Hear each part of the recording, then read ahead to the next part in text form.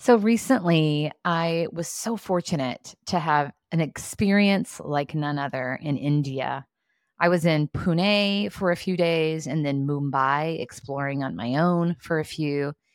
And so this week, I'm sharing a different leadership lesson each day. And today, oh my goodness, I want to talk about the way in which I was greeted everywhere I went from the Indian people.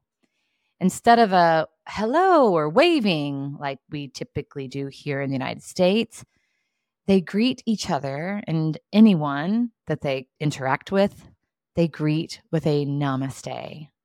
Now, if you know yoga, you may know namaste. Namaste means the spirit in me sees the spirit in you. And so as the greeter slightly bows their head and presses their hands together, that is what they're focused on.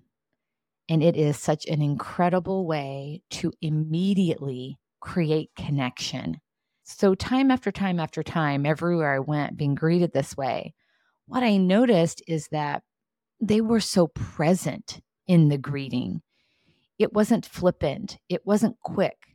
They took the time to look me in the eyes, to see me, and it encouraged me to slow down and connect. So I am bringing the spirit of namaste with me wherever I go. The spirit in me sees the spirit in you. Imagine the different level of connection we can have if we're taking that with us into all of our greetings.